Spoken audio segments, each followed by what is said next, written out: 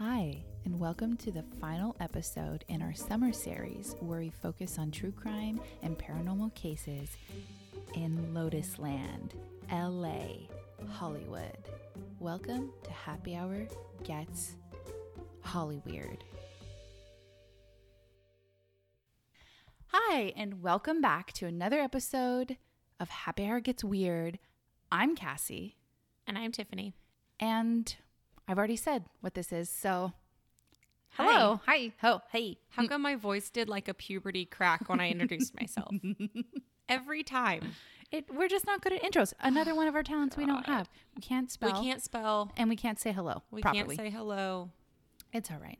So, Seems like basic skills that we should have honed by now. well, Whatever. yeah. You don't love me at my hello.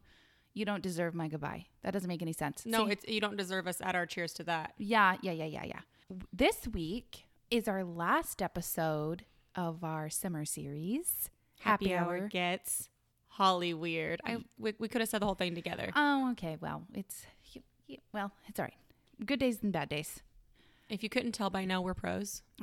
So This week we are drinking a pina colada, and it's delicious. The amount of maraschino cherries in mine should be illegal, but listen, if maraschino cherries are wrong, I don't want to be right. you're not right. That's Maraschino cherries are poison. I will gladly eat a whole jar of them, happily. That's why we work out so well together, because if we're ever out somewhere and we get a drink with maraschino cherries, you can have all of mine. Yes, It's perfect. I love it. Anyways, this drink is so good. Our recipe is will be on our social media accounts, Instagram, sometimes Twitter. So if you want to see a picture of it, and if you are feeling like making a pina colada, check out our social media at Happy Hour Gets Weird Pod. We're on Twitter and Instagram, and I think Today, our Instagram followers surpassed our Twitter followers. they did. Mm-hmm. Interesting. Okay, so if you don't know already, I'm behind the Instagram. Tiffany's behind the Twitter. We mix and match sometimes, but for the most part, Tiff deals with Twitter. I deal with Instagram, and we have like this little healthy competition between the two of us who is having more followers. At the end of the day, we don't care about followers. No, but it is fun to But be it a is little fun. competitive. It is fun to be competitive because at the end of the day, if you have more Twitter followers, I have more Twitter followers. Yes. And I can't say Twitter. That's why I'm on Instagram. And if I have more Instagram followers, you Yeah. then have more Instagram Also, followers. I feel like it's a not fair situation because Instagram is so fun and Twitter is like a tornado. Twitter will rip you a new asshole. Yeah. If you it's need it. terrifying. I'm afraid Sometimes to if post you don't need it. literally anything. So, Before we get into our episode, did you want to talk about? yeah. I was just going to talk about it. Okay, let's do it. So the Golden State Killer, Joseph D'Angelo, that fucking monster, had his hearing yesterday. Yeah, piece of shit. Oh my gosh. Okay, so we live in Northern California, so it was on our local news live. So I watched it. I watched it on a law channel. I can't remember what it was called. Oh, so maybe it was broadcast like everywhere. Yeah. Yeah, it was very it was intense. It was fucking intense. Yeah. He pleaded. There's a lot of graphic details. Oh, and yes. D'Angelo acting like he's this like withering, Oh my- fragile old man. I just wanted to walk into that room and hit him in the face with a fucking shovel. Oh my gosh, it was the worst. He's such a piece of shit. He really is a piece of hot garbage, and I feel like we should just throw him in the fire dumpster that's 2020 and just let him burn with the Fuck rest him. of the trash. Seriously. Because fuck him. He just okay, first things first.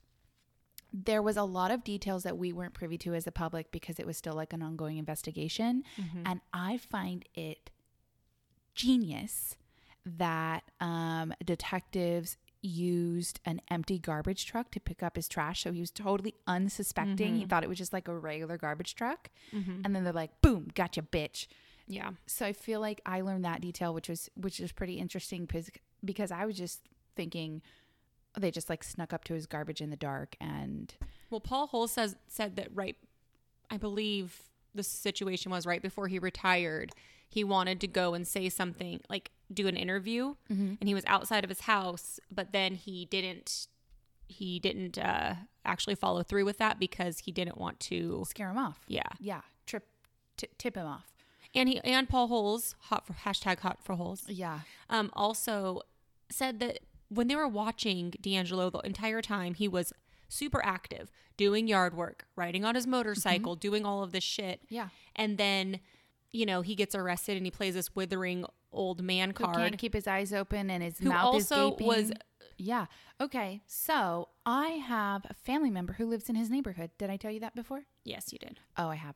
Anyways, she walks. She's an avid walker. She walks the neighborhood. She's crossed paths with him many a time. Yeah. And every time she's crossed paths, it's because he's working in his front yard. She said that he works vigorously, moving giant boulders to mow underneath them, moving them back, getting in and out of trucks and vehicles. He's always totally riding his fine. motorcycle in the neighborhood. And, I feel like this act is such bullshit and it's so disrespectful. Like, if you're going to own it, fucking own it. Yeah. Don't act like you're this feeble, gaping mouth, nodding off, sleepy grandpa that's just like, it's just the same thing. Yeah. I wanted to literally spray him with a fire hose full blast. He was definitely trying to injure himself after arrest. He, like, you could tell he just he didn't want to survive the trial, basically. I wonder if the whole, like, trying to injure yourself was, he was setting a precedent for mental instability, or if he actually wanted to injure himself. We'll never know. I think that he's one of the rare cases where he never wanted to talk about his crimes. He never wanted it out there, which is so rare for somebody who's a serial predator. Yeah. Usually, like boasts. Yeah. Usually at the end of the day, those people want to talk about what happened when they are caught. And they want to, get that attention, get that validation. Yeah. And in his case, I think that he actually never wanted any of this stuff to come to the light of day. So I think that he was hoping that he would not have to actually see trial. Yeah. So during this hearing, this was the plea deal hearing, right? I don't know the terminology, but it was a hearing for him to plead what he was going to plead. And he ended up pleading guilty to everything he was charged with, plus admission to crimes that they knew he did but didn't charge him with. So he admitted to crimes that he'll never be charged with, but he did that to save, which is interesting, to save himself from the death penalty, which I don't understand. Just take the death penalty, man. Well, I think he doesn't want to do the death penalty because the living conditions in the prison, if you're on death row, are much worse than if you're in Gen Pop. And he probably is going to have some sort of protection anyways because of who he is. Yeah, okay. I guess that explains it. I didn't understand why he wouldn't just take the death penalty. But yeah, so he pleaded guilty to everything. Because he's going to die in prison either way. But this way his living situation will, I'm assuming, be better. Now, I don't know. So I'm asking you, they didn't sentence him yet, but they did mention 11 life sentences, which is what he could get or what he is going to get. Is that part of the deal? Do you know? I don't know. So there was, the judge mentioned 11 life sentences, consecutive life sentences. He has to register as a sex offender. He can never own a firearm. Obviously, he's going to be in prison. Why? Obviously, I think legally they have to say that. But yeah, so that fucker pleaded guilty. The surviving family members of his victims were there. That was incredibly heart-wrenching to watch them stand up while he said guilty or admit. He said guilty and he had said admit to it. Yeah, he was, acting like he could not hear the questions and didn't understand the questions. He was acting like very confused. So it'll be interesting to see how this plays out. I'm hoping that we can get some psychology behind him as a predator, as a serial rapist, as a serial killer. I really am fascinated with the psychology behind someone who behaves that way. And why is he someone who doesn't want to have the notoriety that some serial killers do? Maybe it's because his dick's so small. You know what? I was a little disappointed they didn't mention that. I read Michelle McNamara's book, I'll Be Gone in the Dark, and it was a very great book. And because it was an open case when she wrote it, the details just weren't in it. And I'm thankful for that because they really released a lot of details that we didn't know. And it was very dark like he just did not give any fucks. No, he's a piece of shit. So yeah. Anyways, that was big in true crime news. And we like had to talk about it. I've been like dying to talk to you about it. Yeah. Because we've been interested in this case for, I feel like this is kind of like, what was it like 2 years ago in 2018 where we really kind of started to like talk about true crime together. Mm-hmm. And then Michelle McNamara's book. And then that kind of got the idea of, Happy Hour Gets Weird. Yeah. It was the Golden State Killer case. Yeah. And obviously Paul Holes because. Yeah. Let's credit Paul Holes, not GSK with our talks. Let's say we were just talking about Paul Holes. I like that better. Well, we were talking about Paul Holes because about the GSK case really was the first true crime case that we talked about together. Mm-hmm. You have always liked true crime. I have always liked true crime, but separately, Yeah. And this is a case that kind of brought us together, and we really bonded over how physically attractive and smart Paul Holes is, and like what a crusader he is for victims. And so, yeah, that's a backstory, I guess. That's an answer to a question nobody fucking asked. That's the origin story you were all dying to hear. Anyways, okay, let's get into the episode. And we are ending this series with a paranormal episode. Yay, finally. So we are going to talk about some of the haunted places in LA. And I focused mostly on bars just because I like the idea of a haunted bar. And we're an alcohol podcast. Yeah. And we both worked at a bar. Mm-hmm. I mean, I've cleaned a bar at 3 a.m. by myself, and it is creepy without ghosts. Yeah, I'm typically afraid of not ghosts when I'm at the bar alone. Yeah. That's the least of my worries. So I can't imagine adding a ghost on top of that. Unless that ghost is going to roll the silverware. Oh, yes. Oh, gosh. If there's one thing I could have a ghost do, it would be mop that fucking floor that we had to mop. Or wipe down all the sticky bottles. Ugh. I mean, if a ghost is going to be there, just help. I would say pull your own weight, but that's not anything. That's pull nothing. my own weight, Yes. ghost. You could restock the bottled beer. Ooh. That's a good one. Cutting limes. Change the kegs. Oh, I actually like changing the kegs. Oh my God. It was like an individual strong woman competition, but like cutting lime wheels and like oranges and all that fucking bullshit that you gets walk you in the carpal walk tunnel. in, there's 2 ghosts making out. Yeah, I would be into it. So my sources for this episode, like last episode, is Gourmet Ghost 2 by James T. Bartlett. Really good book, a lot of information. I read number 2 and I want to read number 1. I recommend it.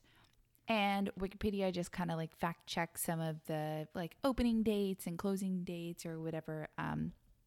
So just random Wikipedia pages that aligned with the places on here. So we're going to start first with something that is iconic in Hollywood, but I feel like it's iconic not even in the United States, but like globally. Mm-hmm. It's probably one of the most recognizable things in the world. And that is the Hollywood sign. Yes. So it was commissioned to be made to London-born LA transplant sign maker Thomas Fisk Goff. The sign was originally meant to be up for only a year and a half, advertising the land for sale at the base of the Hollywood Hills. Originally, it was outlined in light bulbs to allure potential buyers, and it read Hollywoodland, which was funny. Yeah, which was the name of the development.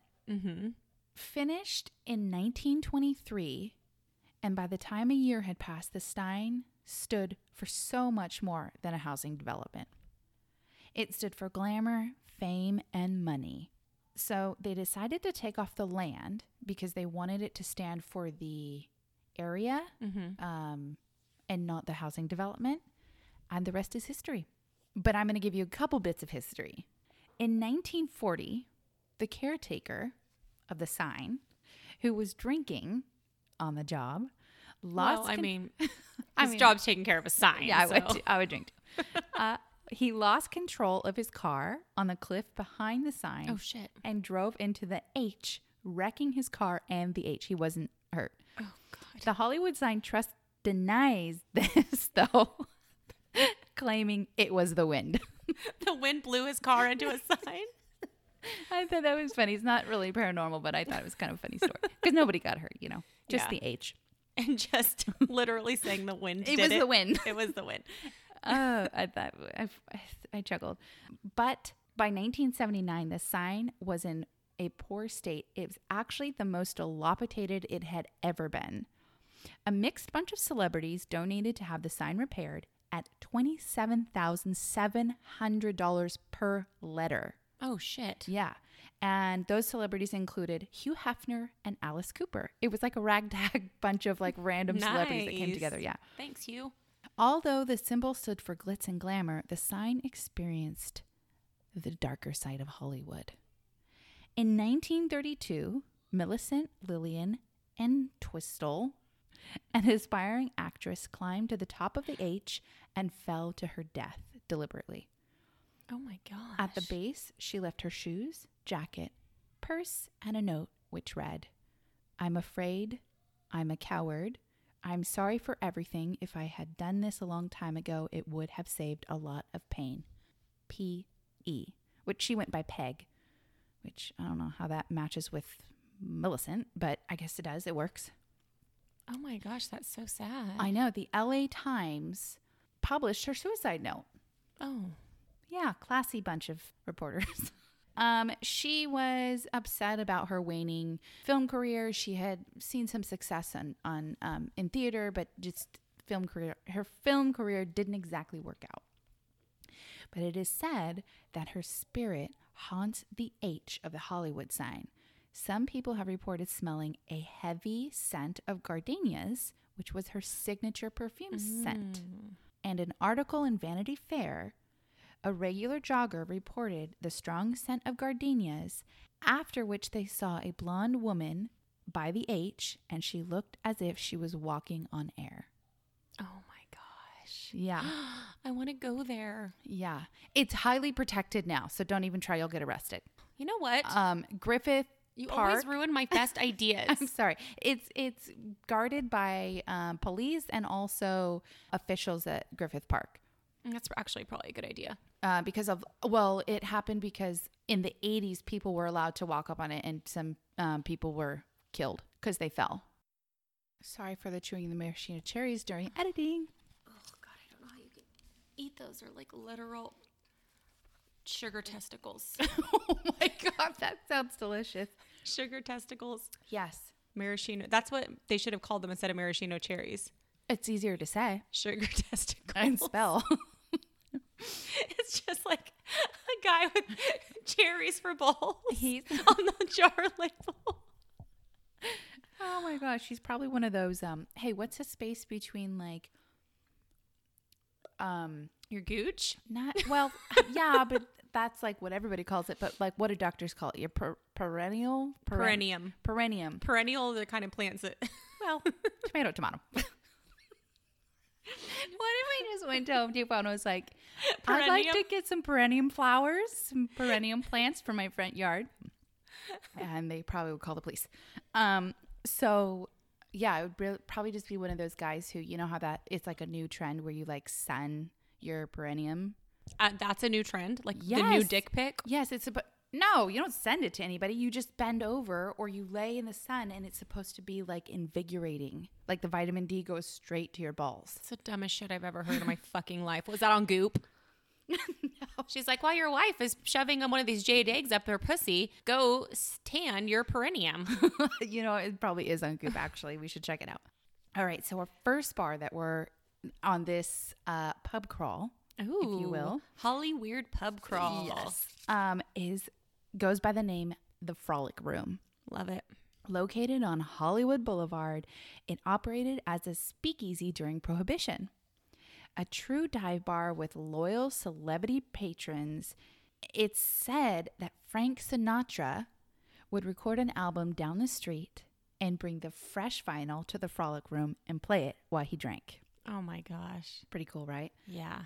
Kiefer Sutherland was a regular at some point, and Charles Bukowski, the famous writer, was also a local patron who went there. He also went to a lot of bars I found in LA.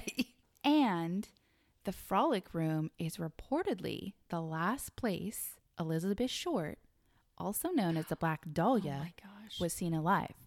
So on record, she was apparently dropped off at the Biltmore Hotel. Like on record, that's where she was last seen. But people also say that she went from the Biltmore to the Frolic Room and had a drink with a man who she met there and then left. And then she was never seen alive again. George Hodel. I would not be surprised. I would love to talk to the bartender. Oh my God. Who's been there for 20 years. And she knows bartenders that were bartending there in the 40s. Oh my God. So I would love to have a conversation there. But is the Frolic Room haunted? According to longtime bartender Gita, she has had a number of experiences that left her feeling uneasy.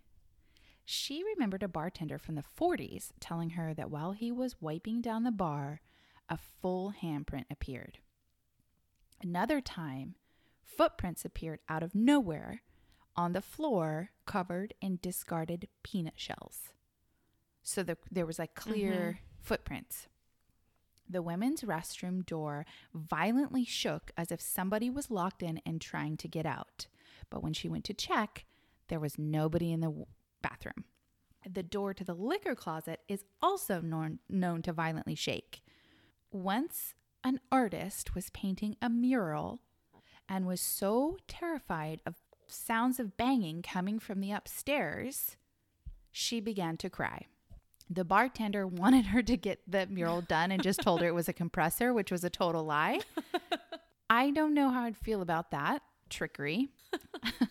Well, the ghost isn't going to hurt you 9 times out of 10. Yeah. Well, I mean, yeah, unless it's that one time where you're possessed by a demon. Yes, and the ghost takes control of your body. And then you start to make pottery and hang out with Whoopi Goldberg. The ghost did not take control of his body. Whoopi's body, yeah. He went into her and talked to Demi Moore as him. But when they did the pottery, he wasn't in Whoopi's body. It was just his ghost body. That would have actually been a better storyline. Demi Moore and Whoopi making love, Yes. and then he's like hovering above them. Yes. Yes, I like it. Author F.J. Lennon wrote about his supernatural experience at the Frolic Room. He went up to play the jukebox, and he came back to his bar stool only to find somebody else's reflection looking back at him in the mirror behind the bar. Oh, shit. Quote, a chubby-faced guy with a thick, bushy mustache and a bald dome with a ring of hair. Sounds like a looker. Is this just one of those moments when you look in the mirror and realize you're getting old? Honestly, yeah, probably. He probably was just like, He's like, who is this old fucker looking at me? He wasn't quite drunk yet. And he was like, oh, sorry, saw a ghost there. It's funny you should say that because nobody else has seen faces in the mirror. Oh, gosh. I hate when I have to make up a ghost experience when I see myself in the mirror and I look like total garbage. There's no way that's me. This place is fucking haunted. So, so that is a Frolic Room, which I need to go there. It's still open, I believe. I think that after next year, road trip Yeah. to Hollywood, and we will do this pub crawl. Yes. Bar crawl. So this one is probably one of my favorites. Okay. It's called El Carmen. On West 3rd Street, El Carmen was opened in 1929 by Encarnacion Gomez. Planning to return to Mexico and reunite with her husband in 1927, but before she could get there, he was executed in Mexico City.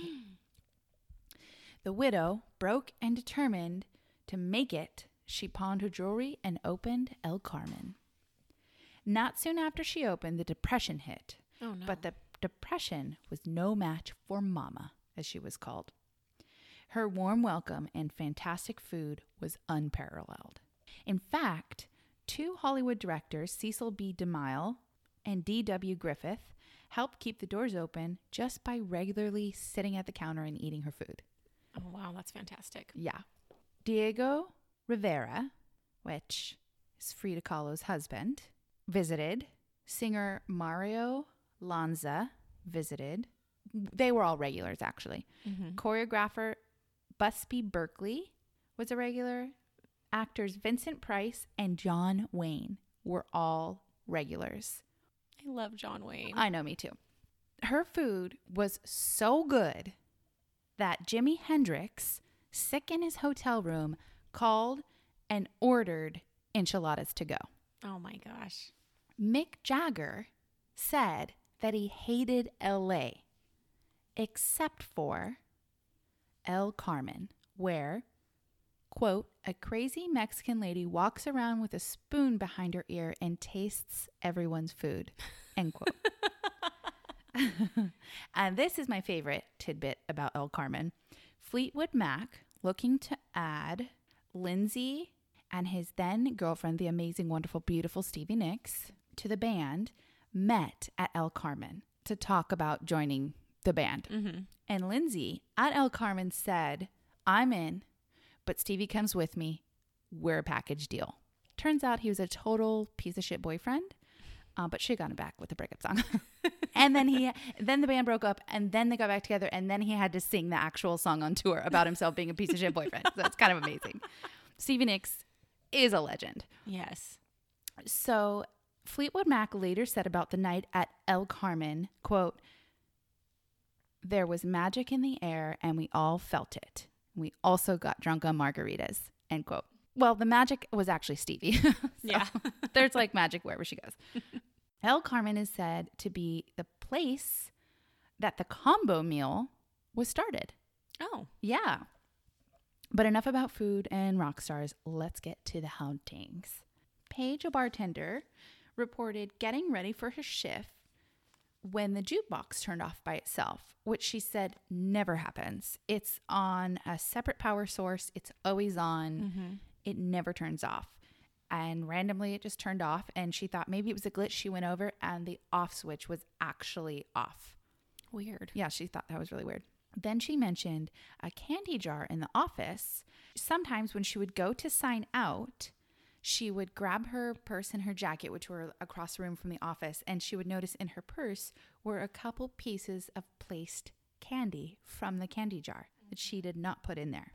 Staff members report seeing strange shadows, boxes falling from shelves, and feel cold drafts throughout the restaurant and bar. Aunt Martha, Mama's stepdaughter, ran the restaurant before it was sold. She was said to keep a candy jar by the till and offer candy when employees left for the day. Ooh. She passed away in 2008, but it's possible she's still offering candy to employees when they leave. Oh my gosh. I love that. Also, they have over 200 tequilas. Ooh, I love that more. I mean, Mexican food and tequila is mother's milk. Seriously. So I wrote down, I know where I'm going after quarantine. No shit. Yeah. Tequila, Mexican food, and ghosts give you candy? Seriously. What more could you ask for? I know. They think that Encarnacion they think that she's passed on, like she wouldn't come back there. But they do think some of the employees and the family members think that Aunt Martha was kind of feisty. So, and she was really upset when they sold the restaurant in 2003. So they think maybe her spirit came back there and just kind of like watches over the place and gives out candy. So that's a kind of ghost I can share a space with. Definitely. So the next bar on our pub crawl is Tom Bergen's Tavern on South Fairfax in LA, and one of only a few Irish pubs in LA, but one of the most famous Irish pubs in the country. Tom's was opened in 1936, and the official name in 1936 was Tom Bergen's Old Horseshoe Tavern and Thoroughbred Club. They dropped most of the name, but kept the horseshoe-shaped bar. Allegedly, Tom's inspired writers to create one of the most iconic bars in show business. Any guesses? Cheers. Oh. Les and Glenn Charles felt Tom's was a place, quote, where everyone knows your name. That's so cool. It is cool.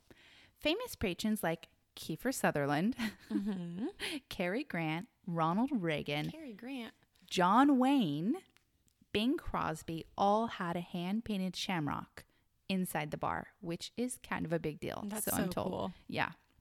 Now to the haunted bits. In 1980, a regular quietly passed away in her favorite chair at the bar.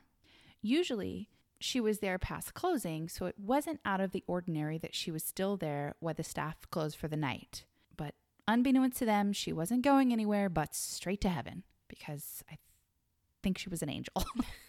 She sounded pretty lovely. The new owner feels like Tom himself still watches over the pub. Quote from the new owner, "Soon after I had bought the bar and was working there alone, I felt the essence of smoke right where Tom used to sit at the bar. The smell of smoke has also been smelled by others.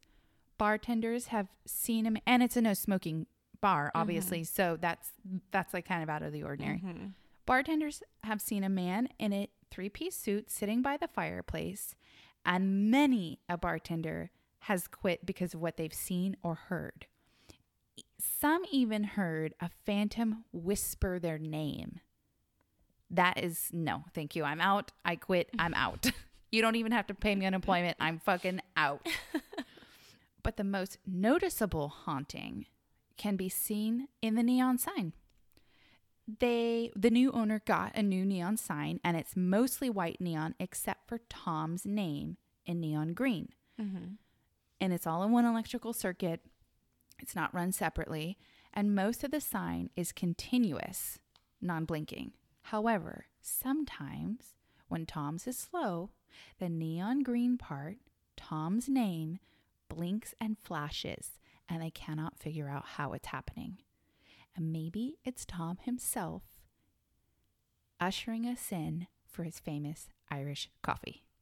That's what I think it is. I think it is too. That's so cool. Yeah, it is really cool. Next bar on our pub crawl is the King Eddie Saloon on East 5th Street, opened in 1906, and it was a speakeasy during Prohibition. Now, this was the perfect place for a speakeasy because it had a 133-foot tunnel underneath the bar connecting it to maintenance tunnels in downtown LA. So bootleggers could sneak the liquor in. Yeah. And then it was a perfect speakeasy. Even like the authorities looked the other way and even went there themselves. Like it was a pretty good speakeasy. The cops were like, I really need a drink as well. Yeah. So it is also, now I can fact check this anywhere, but according to King Eddie, Fact schmacks. this bar boasts one of the oldest liquor licenses in LA. No, probably. Yeah. It doesn't have very many ghost stories, but what it lacks in quantity makes up for in quality. So, the King Eddie Saloon has a vanishing hitchhiker story. Yes. It's said that one female patron asked for a ride to East LA. Along the way, the man who gave her a ride gave his coat for her to wear. As they passed the Evergreen Cemetery in Boyle Heights, one of the oldest cemeteries in LA, she jumped out of the car.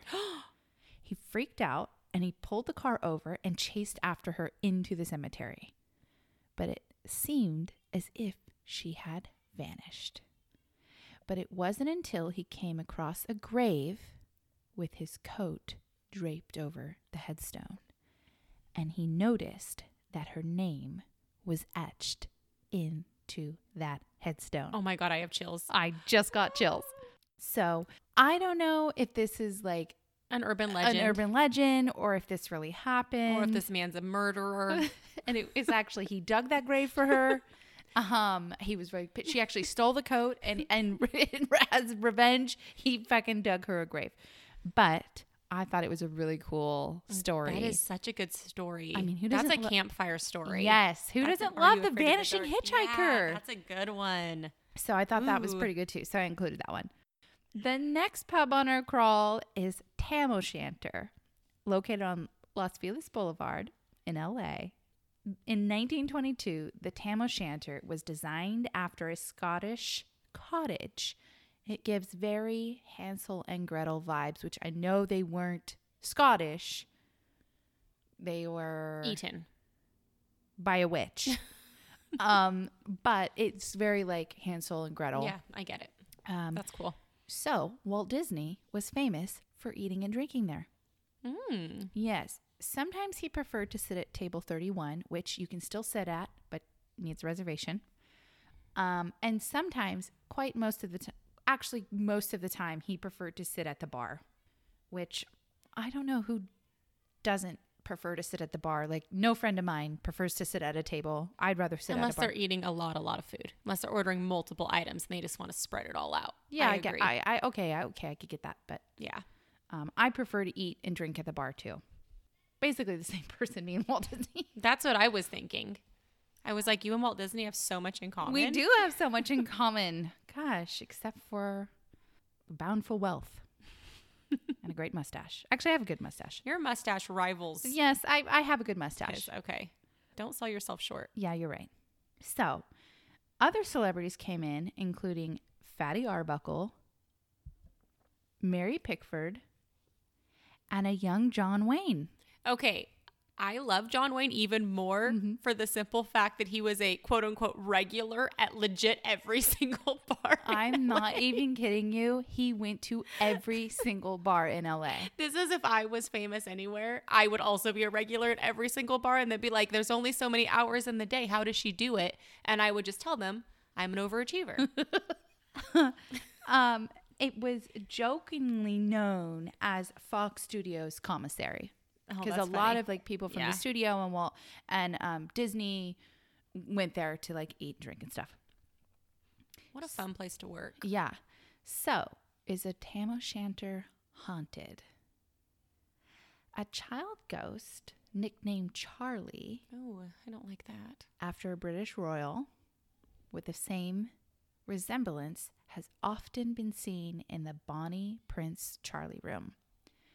A group of phantom diners has also been seen sitting at one of the tables, like a whole group of phantom diners. That's cool. I know. And an old man is often seen walking past the private dining room door. And it is said that a woman who died while eating her dinner still haunts table 13. This is too spicy. She pulled a book out of Dumb and Dumber. So that was a Tam O'Shanter. I think it'd be really fun to check out. I don't know if it's open still. But that would be a fun place to go. I hope it's still open. Some of these close and open and close and open. Yeah. I'm sure right now most of them are closed. Well, yeah. I mean, obviously temporary closed, but I'm saying I hope it's not permanently closed. I would hope that some of these fantastic bars that have been around for this long would be somewhat protected. I think they're iconic. Some of them are in downtown LA, so it's a little seedy these days, I think. Like the Frolic Room is pretty in a seedy area. Yeah. But I think that's still open. I'm going to post pictures of all of these too. Yes, please do. On our super popular Instagram. Yes. Maybe on the lesser popular Twitter. For now. So our last one on our pub crawl is we're going a little bit out of town. Okay. This one is called Sportsman Bar. It's on Ventura Boulevard in Studio City, and it opened in 1880. And it was 1880? Yes. Oh shit. Okay. Yes.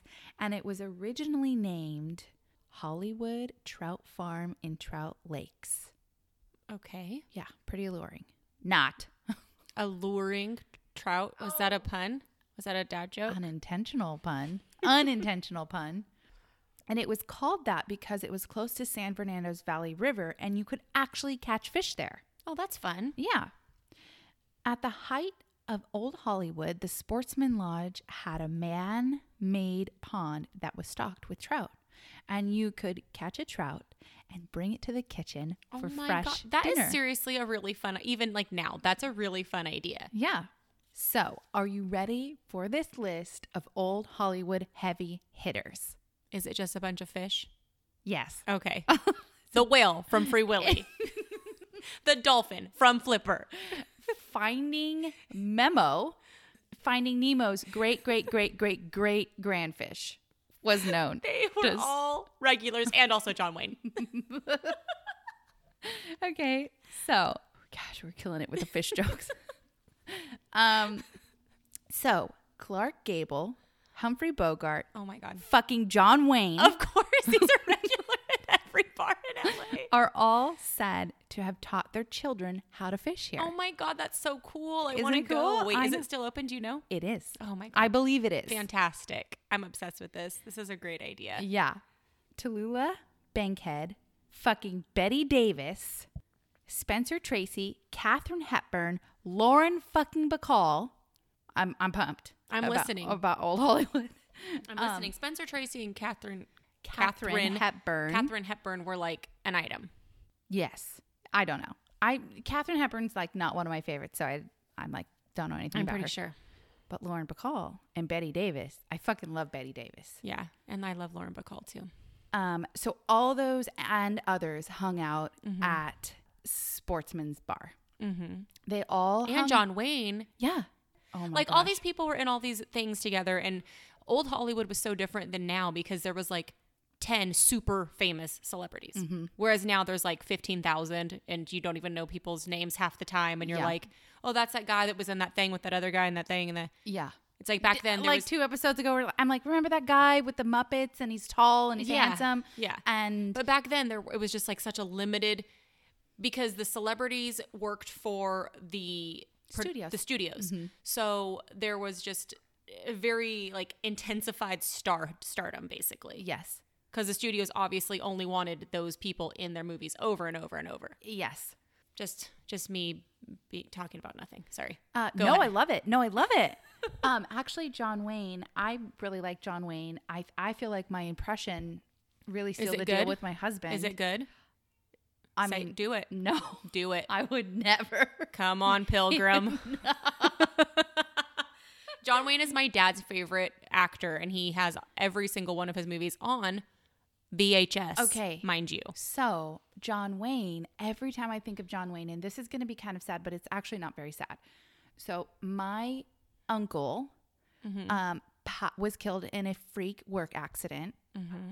It was just his anniversary. And he was a huge fan of John Wayne. He was buried with his John Wayne DVDs Oh my God, in his that's casket. so cool. That's how much he loved him. Yeah, my dad loves him too. He was he's iconic. He's great. Yeah. I think When I was a kid, my favorite was True Grit. And I loved the remake as well. But that was my favorite when I was a kid because it had a little girl in it. Little girl in it, yeah. I used to tell my husband, hey there, little sister. Is this before or after you threw the old muffins out of your bed for sex? We have a very strange relationship dynamic. So in your guys' role playing, you're John Wayne and he's the little sister? Okay, first of all, I never said that. I said it during sex. You just assumed. Yeah, it makes because it fits. No. It fits. No. Also, my little brother's name is Jake because of Big Jake. Really? I wasn't cool enough to get named after Jenny John Wayne movies. Like I could be right now. Wayne. It suits you. It's all right. It I suits think you. I think that I was named after Breakfast at Tiffany's, so I'll take it. Were you? That's the rumor. Oh my gosh, what a wonderful tribute. I was named after a soap opera star in the 80s. So, all these stars that hung out together, they all hung out at the Sportsman Bar. And this is what just one of the things they did, which is like so fucking cool, is they just hung around the pond picnicking and drinking cocktails. Oh my God, this is my fucking dream. Okay, if I could time travel to any time, I would just go back to this moment. Yeah. Well, I even wrote in here, this seems like a pretty cool place, but will Tiffany's opinion change for the better after the haunting stories. I'm going to like it even more. I think you will, because I saved the best for last, in my opinion. Okay. And these hauntings are like kind of fucking freaky. Okay. So in 1968, actress Mildred Beebe committed suicide after attempting to murder her husband, who stole $45,000 from her. Let me tell you, I'd try to kill his ass too. Damn. She laid in bed after taking 14 capsules of barbiturates, but she was kind enough to lay out a 3-piece white dress along with a note that read, "Please bury me in this," a mortician's business card, and info on her reserved burial plot. She was very thoughtful. Yes, and she also left the keys to her safe deposit box. Okay, I feel like her husband was a dick because she seems like a very thoughtful person. Yeah. I mean, I think that he might have deserved an attempted murder. Thankfully, he made it out alive, but he obviously drove Mildred insane. Yeah. I'm on Team Mildred. Team Mildred. Me too. All the way. Well, let's talk about her possible ghost. Because Okay. she's a bitter Betty. Okay. So, despite kind of the awful name, I feel like the name could be better to this place, and the terrible suicide of Mildred, it seems like a pretty cool place. Now, like I said, is it going to be cooler in Tiffany's opinion because of the ghost sightings? We shall see. Okay. I'll be the judge of that because I am Tiffany. So these are reviews that Bartlett got from weirdcalifornia.com. Okay. Guest by the name of Susan, that's quotes because her name probably wasn't Susan, reported that she was awoken by her screaming husband, who said that there was an unseen entity pushing him down into the mattress. Oh, shit. Apparently, he also had marks on his neck for a few days after. Oh, my God. She didn't like him. I wonder if he resembled her I know. husband or if he was just a well-known dick. Oh, my Maybe. God. This is good. 1 point, Team Mildred. I wrote, it was probably Susan trying to kill her husband. And she got caught and had to come up with a ghost cover So story. if you ever start to strangle your husband in his sleep, put on your ghost face mask. Yes. First. Okay. So side note, have you ever seen those videos where like wives slap their husbands in their sleeps and they wake up and they're like, what? And the wife's like, what? Oh, What are you doing? Go back to sleep. Oh my gosh. I've always wanted to do that. My husband snores, so I rotisserie turn him in the bed all night. And then sometimes if it's like enough is enough, I'll just kind of like hit him with a pillow and then lay back down. You just stick something like, I need to. I have to keep rolling him. you know what you need keep to the get snores down. is like a little feathery cat toy with a long stick and just Or go, just literally rotisserie him like a turkey. just clean out your closet and he just goes to asleep on a rotisserie in your closet. And you just like a Hawaiian pig cookout. Yeah. So they were freaked out, obviously, and they asked to move to a new room for the next night. Because ghosts cannot ever walk through walls. Well, Susan learned the hard way. Oh, shit. So the next night, Susan's granddaughter was scared by something or someone pulling her hair while she was bathing. Ooh, that's creepy. Imagine I just got the tilt. Ooh, imagine like your hair going zoop and like Yes. lifting. No. Oh, man. And then John Wayne goes, "Hey there, little sister." I'm just kidding. John Wayne would never do that. I love him. They asked again to move. At that point, I'd just be like, You I'm can't out. just keep moving. It's a haunted hotel. Or I'm out. well, so it's a bar and hotel. It's like a resort. Yeah, it's like a resort. Okay. Yeah, so I would just be fucking out of there. Don't need our stuff. We'll buy new stuff. Like, just get in the car. Let's go. And at that point, for the second time they asked to move, the employees were like, dude, it's haunted. You can't go anywhere. Yeah. Like, it's haunted. It's so true. this happened recently. Like, as recent, it's like in the last decade. Now, I'm wondering, this story has me wondering if it was a ghost problem or like a Susan problem. Yeah, like if you always smell shit wherever you go. Check your shoe. Yes. Sorry, Susan. So I'm like, is Susan like what Karen is these days? Was like Susan the old Karen? Susan's real name was Karen. Yes. So I'm like, maybe this was a Susan problem. But then there was other reports. Okay. So Roxana, another guest, reported a similar experience being choked by something pressing her down on her mattress.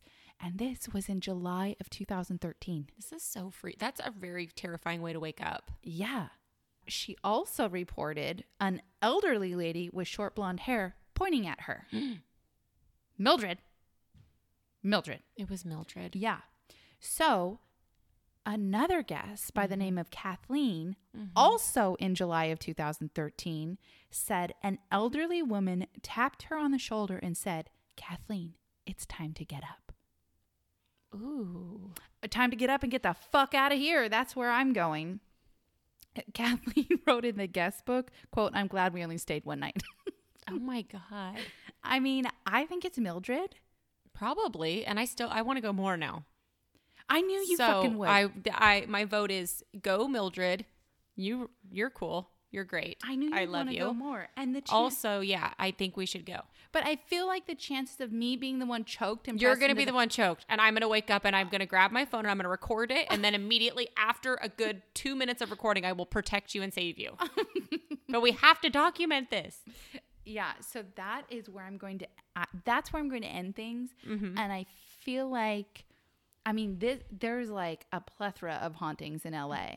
Yeah, it's an old city. I loved it. I love doing this episode. This is really fun. I want to go to every single place except for Sportsman's Bar because I'm not about to get choked by a ghost. Well, you have to go with me. That's fine. I'll sleep in the car. It's part of the pod. It's part of our podcast. Okay, we can go there and stay the night there. That's fine. I mean, you can choose look, Cecil or this. Sportsman's Bar. Oh, okay, that's what I thought. Okay, so Mildred can choke me as long as she buys me dinner first. Okay. That's all that we ask, Mildred. Actually, I just need like a cocktail. I don't an appetizer. Appetizer and some a cocktail. Fried potato skins or some fucking nachos. I'm good to go with the choking. Okay. Our safe word is John Wayne. So I really like Gourmet Ghosts too. I'm going to get Gourmet Ghosts. Yeah, that's a fun book. Especially because we don't live local, but we live in California. So it's so fun to think, like, find these places and then, one day once the world gets back to a better version of normal, we could go and visit these places and have a little backstory, and that would be such a fun trip. Yeah. The reason I like this book too is Bartlett actually went to these places and talked to the people working there. Yeah, what a fucking great job, I man. know. So he had firsthand or secondhand conversations, not firsthand experiences, but secondhand conversations. He got to feel the place.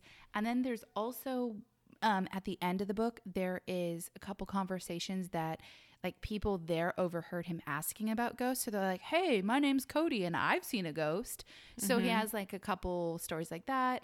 And if he didn't, like if nobody working there was like, oh yeah, I see ghosts all the time. He did research through weirdcalifornia.com and also a LA-based ghost hunting society. Cool. So I will link both of those in our description, the book and then the Ghost Hunting Society website. Yeah. I don't remember the name. I'm sorry. And then also Weird California. So great job. Thank you so much. It was so much fun. I want to do another, like a part 2 to this in the future, but it was really fun to like research a paranormal history of a city. Yeah. So it was cool. Paranormal stories are my jam. Yeah. And that's where I'm at. I feel like these were good, legitimate stories. Totally. Yes. Like there was details. It was. Which, like, if you ever do any sort of paranormal research, it's sometimes hard. Yeah. I would love to go there and have a drink and be like, hey, so you see any ghosts? Yeah. Any spooky stories you want to share, friend? Yeah. Have you been in a consensual S&M relationship with a ghost lately? This is my normal ice-breaking questions. So no big deal. And on that note, Thank you so, so much for listening. Yes. We really, really appreciate it. And sometimes we forget to say thank you to our listeners, and our bad. That's on us. Well, yeah, we're sitting here having a conversation. Yeah. And you forget to kind of think, oh, we're actually recording this. Before we get to the toast, the toast that we do every time, I wanted to mention something. When we say love yourself, lock your doors, light some sage, when we specifically say light some sage, we are talking about smoke cleansing, not to be confused with the very sacred Native American ritual of smudging. They're two totally separate things. Smoke cleansing has been around across the world for thousands of years. Lots of different religions use it. The Catholic Church used incense for smoke cleansing. Pagan smoke offerings in medieval Europe. Even women in Asia sit over mugwort smoke for menstrual cramps. Ooh. Yeah, I thought that was interesting. Yeah. I might try it. Anyways, the point is, we are not getting it confused with smudging, which is very sacred. And specifically in smudging and Native American rituals, they use white sage, which is a very sacred medicinal herb. And out of respect for that closed religious practice, I do not use white sage. So we just wanted to make that clear that we mean no disrespect to any sort of Native American rituals. We 100% are respectful of it's your beliefs and your rituals. Yes, it's very trendy right now, and I think people don't realize how sacred white sage is. Actually, white sage is almost to the point of endangered because it's native to Southern California and Northern Mexico, and because unethical practices for harvesting it are happening because it's such a trend to like smoke cleanse. It's like dwindling in the nature. So that's another reason why I don't use white sage. I don't want to buy from an unethical source. I prefer actually rosemary. It grows in my yard. It reminds you of Rosemary's Baby, one of your favorites. Yes. It makes sense. And then something I also use is a cinnamon stick, which is like invigorating and it smells good. So when we say light some sage, we're talking about the sage from Trader Joe's. Yes. Or black sage or blue sage or clary sage. You know, we do never, ever want to intentionally or knowingly disrespect a sacred practice from another culture. Ever, ever, ever. So I just wanted to put that out there. I'm sorry I didn't say it sooner, but when we say that, we are not trying to disrespect anybody's culture. I think that it's hard for us because we know ourselves and we know that we would never want to disrespect anybody's faith. Yeah. Or practices or rituals. Yeah. We're always trying to be very sensitive and very respectful of other people. And I think because we know ourselves, we sometimes forget that the people that are listening don't know us. Exactly. So, you know? Yeah. So, and that's why I was like, oh, this is kind of important to say. This is our intention behind when we say light some sage. Yeah. And just like along that vein, I feel like getting to know other cultures and getting to know other people, you're going to practice or adopt some practices from other, like yoga isn't traditionally Western. Yeah. You know, acupuncture isn't traditionally Western, but I feel like that's how we share cultures with each other is we, you know, do these practices and adopt practices from other cultures. Obviously, if they're not closed, sacred, religious practices. And that's great ways to like learn and grow as a person and as a society. Yes. So on that note, I just wanted to say it's okay if you're drawn to something that's not traditionally in your culture, but please be respectful and please educate yourself on the practice and the significance and the people behind it who invented it and how significant it is to their culture at the very least. Don't just do it because it's trendy and you want to post it on Instagram. That's so gross. Yeah. There's a lot of gross people out there, Kath. Yeah, I know. We need to... Welcome to 2020. We need to stage them with some Trader Joe's sage. Anyways, so don't forget to love yourself. Lock your doors. And light some sage. Cheers to that. Cheers to that.